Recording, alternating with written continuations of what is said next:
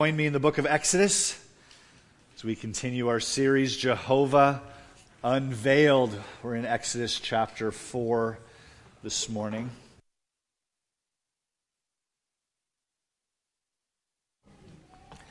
The Israelites have been enslaved for centuries. Moses has been in hiding for decades. And what has God been doing? On the surface, it really seems that the world is out of control in the book of Exodus. Do you ever feel like that? The world is out of control? That your situation at work is just bad and no signs of improving? Or your health is only going in a negative direction? Or perhaps your family situation? Whatever it may be. The pastor friend of mine who this week shared that his mom got saved after praying for her for 38 years. 38 years of praying, 38 years of sharing the gospel to seemingly deaf ears. 38 years of faithfully serving the Lord. 38 years of faithfully living out the gospel, being a testimony. 38 years of waiting for God to act. And He finally did. And here's the kicker. He didn't even get to lead his mom to the Lord. His mother-in-law did. Isn't that great? Waiting is not doing nothing. Waiting for the Lord to act, waiting on the Lord, is worship. Trusting that God knows what He is doing. Trusting God to act in His time. Our theme verse lays out the broad plan that God has for His people. Let's say it together. Exodus 6, 6 and 7. I will redeem you from slavery to them, and I will redeem you with an outstretched arm with great acts of judgment. I can't read, can I? Because you were like, Pastor Chad's not saying the right words, so I'm going to stop. So let's start again, and I'll try to say the right words. You go ahead and overpower me and say the right words. Verse 6, I will deliver you from slavery to them, and I will redeem you with an outstretched arm and with great acts of judgment. I will take you to be my people, and I will be your God, and you shall know that I am the Lord your God, who has brought you out from under the burdens of the Egyptians. God has been working. God does have a plan, and that plan centers on Himself. He is going to deliver the people. He's going to make it known that only He could have delivered the people. So the question is, will Moses and the Israelites trust God? You can read it. I mean, you know that they do. But that's the question at the moment. Will they trust God? Is Moses going to trust God and be the leader that God has designed him to be? In our text, Moses has been waiting for 40 years. He had thought that he could be helpful to his countrymen 40 years ago, and he was flat out rejected. So he fled to the wilderness. And what was God doing in those 40 years? It may have looked like nothing, but God was preparing him to lead. Moses had been waiting 40 years, but the descendants of Abraham have been waiting centuries. God promised Abraham the land that we know as the nation of Israel. God promised Abraham, your descendants are going to have this land. And how much of that land did Abraham actually own? He owned a burial plot, right? When his wife Sarah died, he paid for a burial plot for his beloved. That's the only land he ever owned. He lived in it as a nomad for many years. But as for actually possessing the land, that's it, just a burial plot. Abraham's descendants, Isaac, Jacob, and Jacob's sons lived in the land but never possessed it. And then came the great famine. That famine that caused all of Abraham's descendants from Jacob and his children to move to Egypt, over time becoming slaves in the land. And now they've been in Egypt for 430 years. They have been waiting, longing for God to keep his promise. They're waiting because God is waiting. God is exceptionally patient. We are not. God had been waiting for just the right time to raise up Moses as the leader of Israel. So last week, we finished up the whole burning bush episode or saga or discourse, however you want to refer to it, where Moses ends up objecting to God's command. Remember, his objections started early in the conversation. They were kind of light objections. Just, Lord, who am I to go and lead these people? They're not going to listen to me. And then culminated with his last objection was just, Lord, please send someone else. Now, today, we begin in verse 18. So if you have your Bibles open, join me in Exodus chapter 4, verse 18. Today, without any explanation between what we looked at last week, where Moses is objecting to God, and where we are this week, we see now this week Moses obeying rather than objecting. We're not given any more details as to what transpired in between time to get him to change his mind, but he did. So I invite you to follow along reading as I begin in verse 18 of Exodus chapter 4.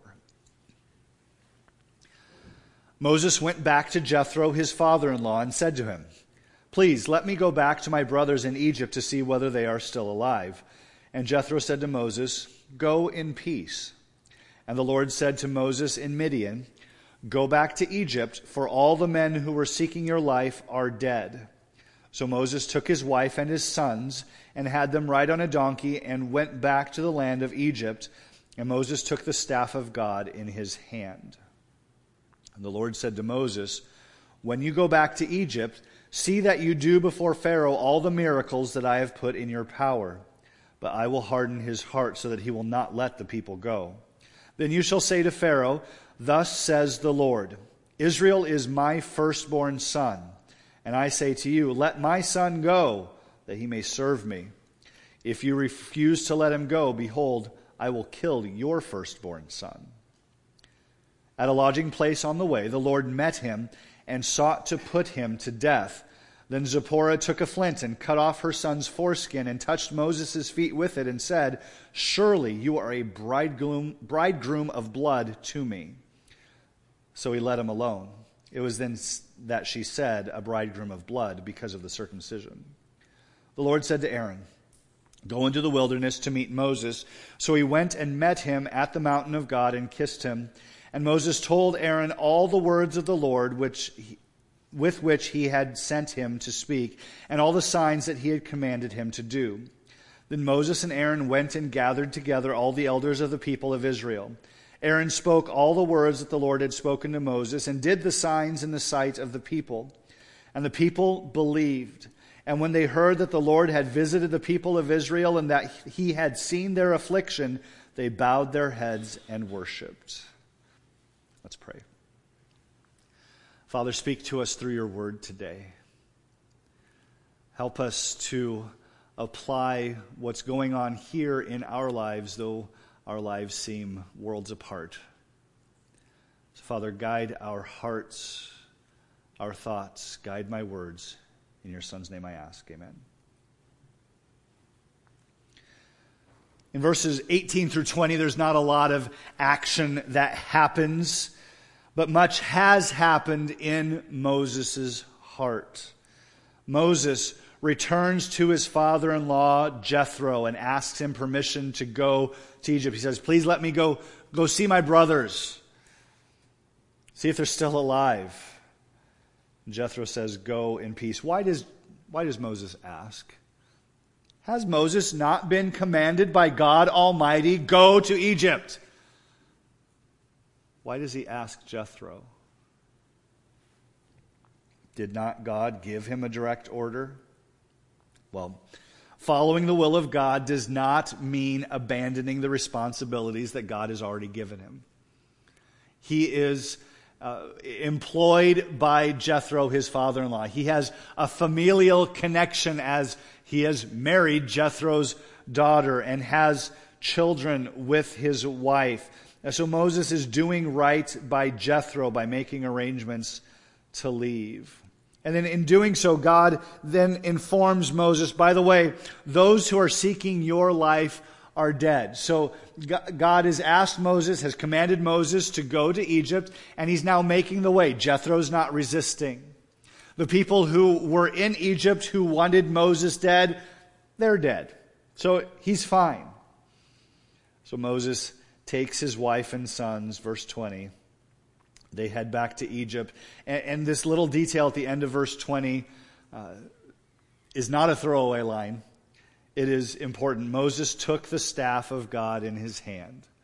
That staff, that representation of authority is not just because he's a shepherd and he uses it to grab the wayward sheep.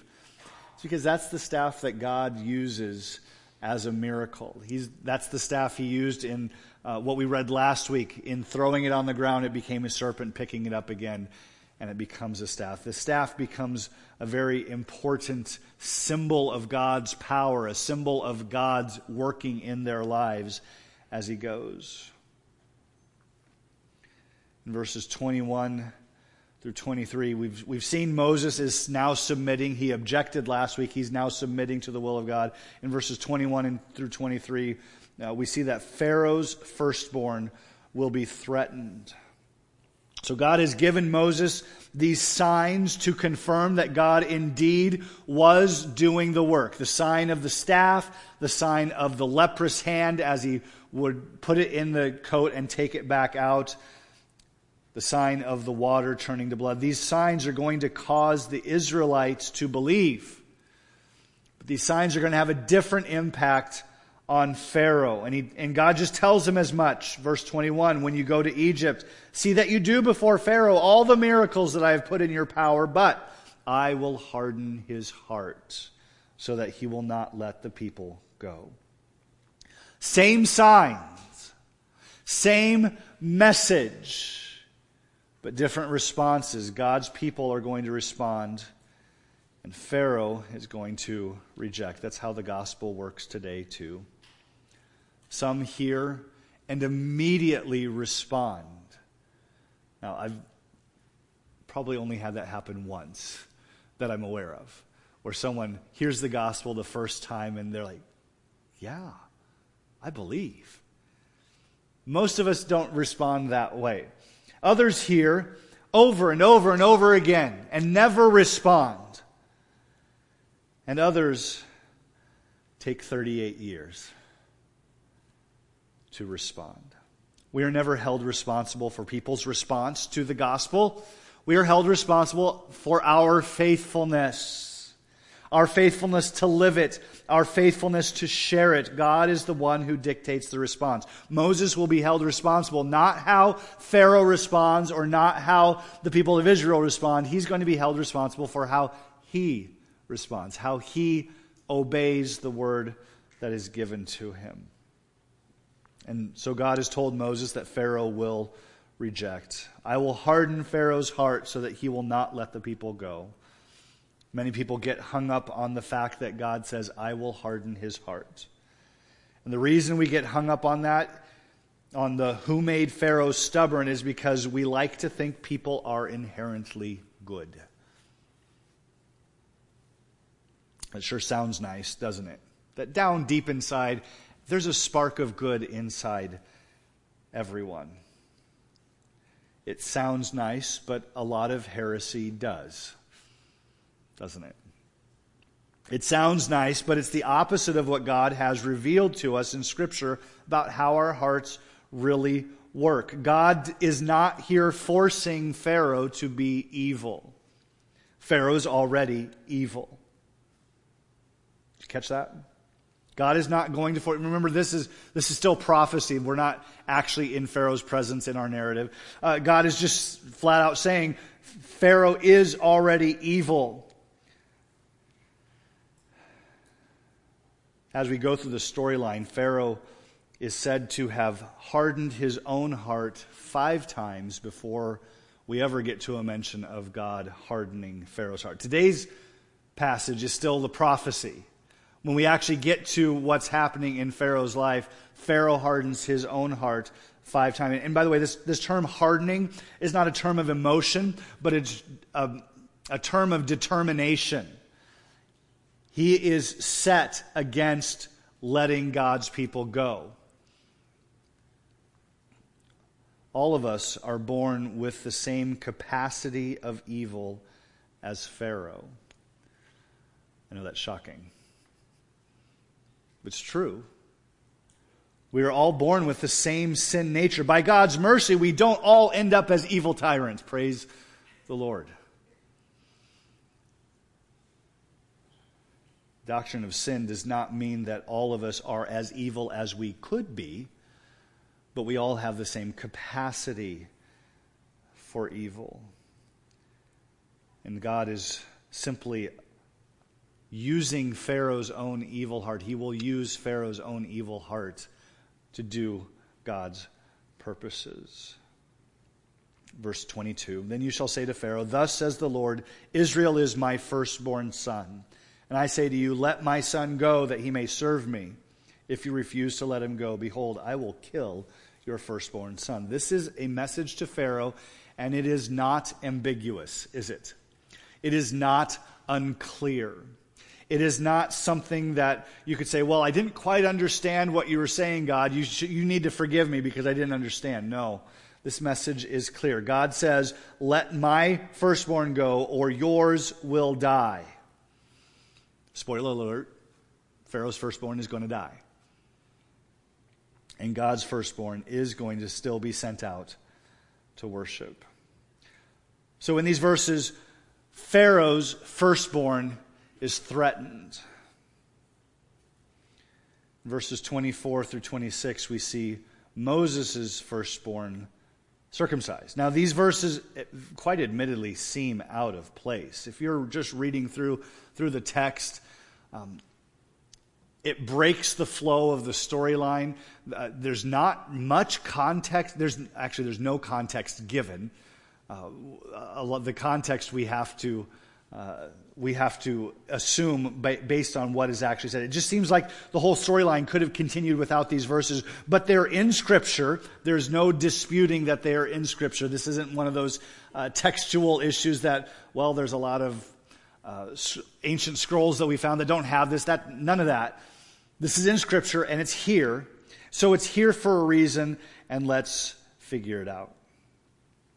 At a lodging place along the way, the Lord, Jehovah, met with Moses and sought to put Moses to death.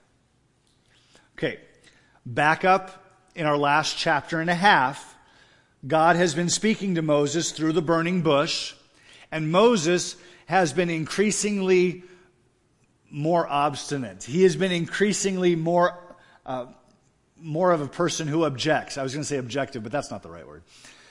He is one who is actually going against God through that whole discourse. And God is responding in grace every time. When Moses says, I can't speak, he's like, you know what? Let's have Aaron go with you. Right? He responds with a gracious response as we talked about last week. But now Moses is being submissive. He's not being stubborn, as he appeared to be in our last few verses. He's being submissive, and he's going. He's asked Jethro for permission. Let me go, and I'll go back to my family in Egypt, make sure they're all good. He doesn't give Jethro the full reason that he's going, because maybe it would be a little too shocking for him. Oh, by the way, God spoke to me. I'm going now to Egypt to be the leader of Israel. Okay? He goes while they're on the way. Now God meets him to kill him. Okay, so there's something going on that isn't 100% clear in the passage. What's it take?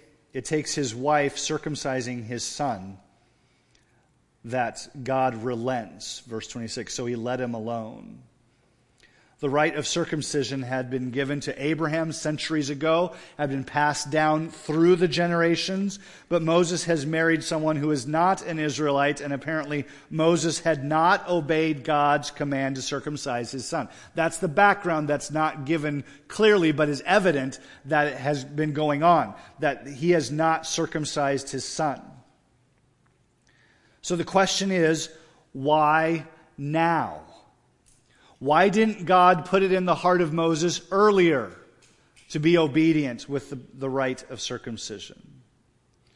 We don't even know how old Moses' sons are now. And to be clear, there are at least two, because it's plural in saying that he takes his sons and his wife with him.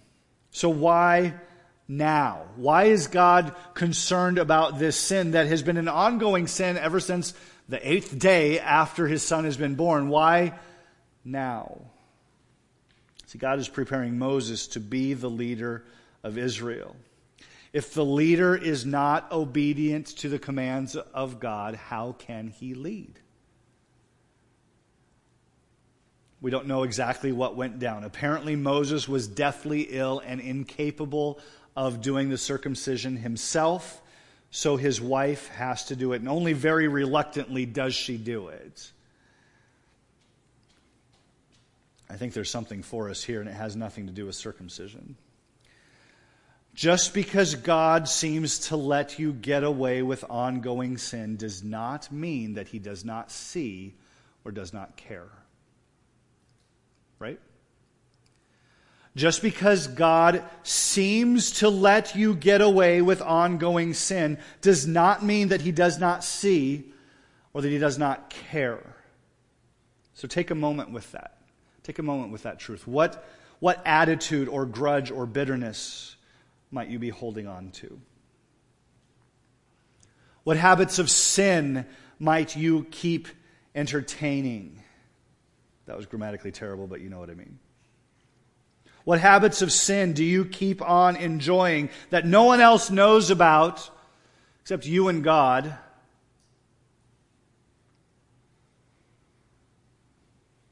Just because God seems to let you get away with this ongoing sin does not mean that he does not know or that he does not care. He does. God may well be withholding some blessing or service opportunity from you because you are disobeying him.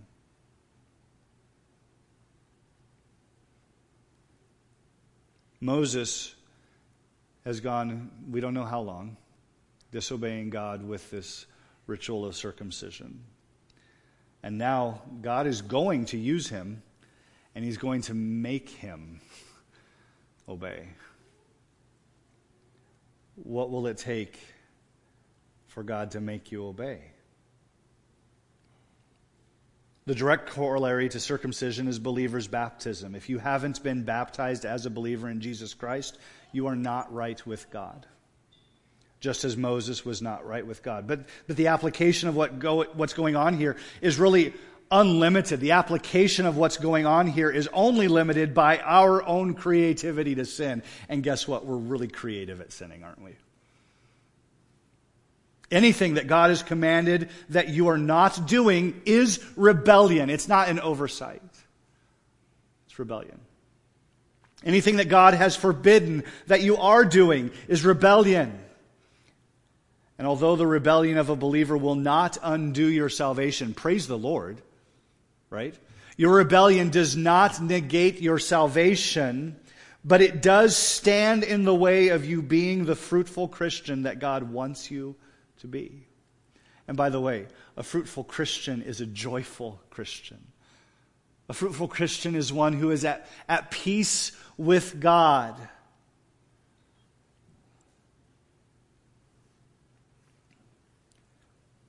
As Moses objected to being the leader of Israel, God showed grace.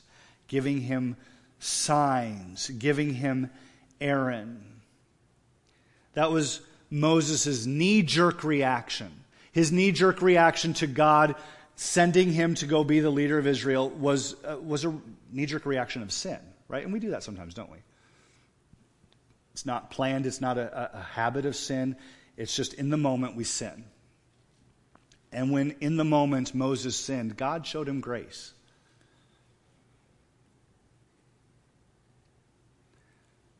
Sometimes we also have that knee-jerk reaction of sin. It's wrong, it's sin, that's why I'm going to call it sin. But our sinful reaction is not the same as our repetitive, ongoing sin. And Moses' repetitive, ongoing sin was that of not having his sons circumcised. God will purge you of your ongoing sin before he will bring about the blessings that he has planned for you. He is going to purge you of your ongoing sin, and then he will bless you. Now, don't take that to mean that I have any specific blessing in mind. That blessing might be what everyone looking at you might say is a blessing, and it might not be. And here's what I mean. I'm not saying that your bank account's going to get full if you'll confess sin. Okay? I'm not saying that you're going to be relieved of all your health issues if you set that sin aside, confess your sin, and move on. But I'm saying that God has blessings planned that he will shower on you when you resist sin. Moses finally submits in this area that has been an ongoing area of sin for him. The passage continues. Moses has submitted to God. Pharaoh's firstborn son is threatened. Moses has had his life threatened and has now circumcised his firstborn.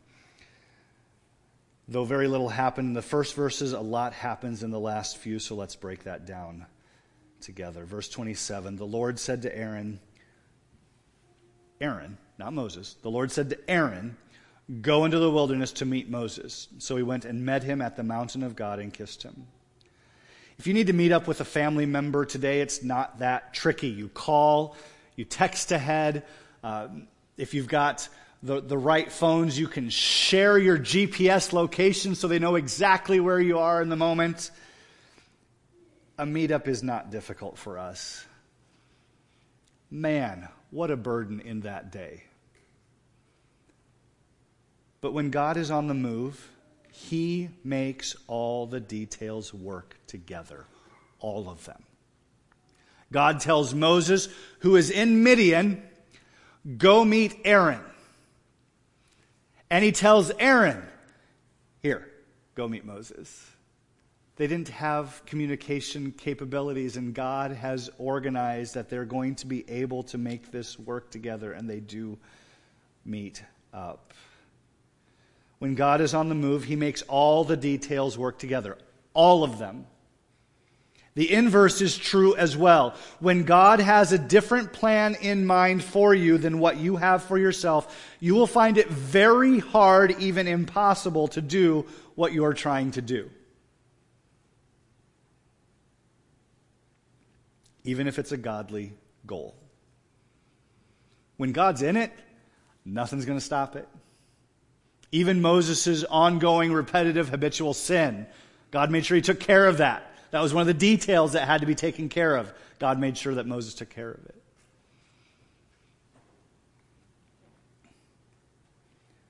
But when you have a different plan in mind for yourself than what God has for you, you're going to, as the Lord said to Paul on the road to Damascus, you're going to feel like you're kicking against the goads. Those sharp spears that keep, those thorns that keep going into your foot, making it really hard to kick. A friend of mine wanted to be a missionary in Israel to the Palestinians. Now wrap your mind around that. Not the Jewish people, not the Hebrew people, the Palestinians in Israel. He wanted to be a missionary to them. He had visited a number of times. He had developed a relationship with a pastor there so that he had someone to work with, so that, immigration is not going to let you in if you don't have a place to go, right? That kind of thing. And so he had everything worked out. He had the support from churches. He had verifiable income so that immigration would let him in. And yet after only a few months, his visa was revoked and he hasn't been back. And that was like 10, 12 years ago. He had a good mission idea in his head. He had a good plan. And the Lord seemed to be working in it until he wasn't. When God is in it, you can't stop it. And when God isn't, even if it seems like it's a good thing, it's not going to happen. Moses and Aaron, God was in it, so they meet.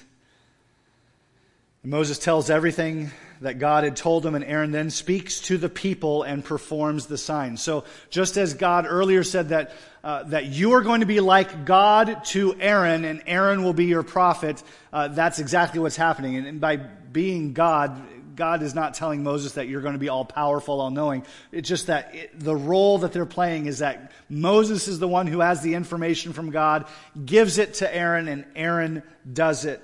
And what's the response? Verse 31, and the people believed.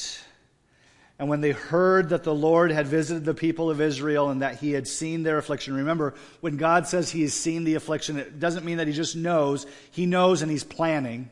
He knows what he's going to do about it. God had seen their affliction. They bowed their heads and they worshiped. They believed and they worshiped. Surrender to God is the path to blessings from God. That's what we see in this passage.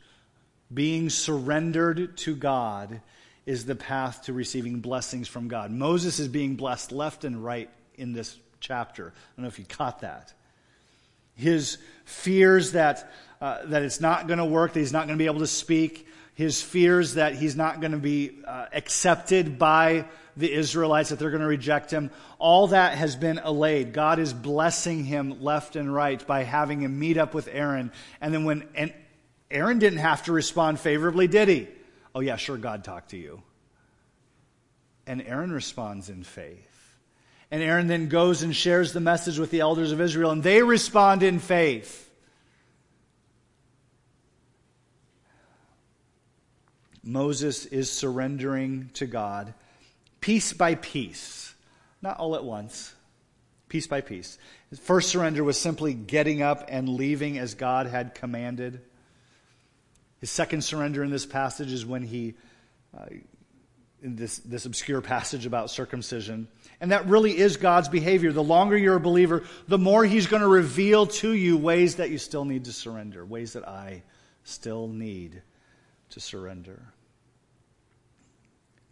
Paul put it this way in Romans 12, verse 1. I appeal to you, therefore, brothers, by the mercies of God, present yourself as a living sacrifice, one offered to God, though you're still alive. Meaning that offering has to be continuous, ongoing, being holy and acceptable to God, which is your spiritual worship. My question for you this morning is, how is God calling you to surrender to him today? Whatever that is, commit that to the Lord. Do it. Just do it right now.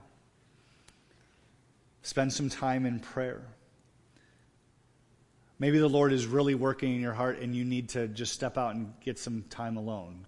Just go find an empty room. There's plenty of them. Because submitting to the Lord right now is more important than staying so that we can celebrate the Lord's table together. Right? What does Scripture say? To obey is better than to sacrifice.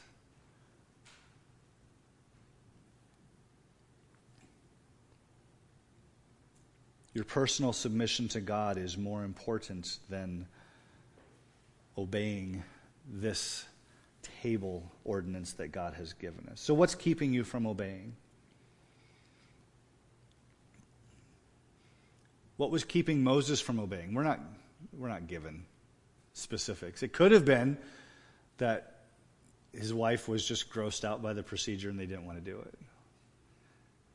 It could have been that Moses just wanted to live out the phrase, happy wife, happy life. Right? Is that a good excuse? No. No, obeying God is better than family peace. What's keeping you from obeying? Is it callousness to the Word of God? Could be. Or pride. Or flat out rebellion. Whatever it is, surrender to Him today.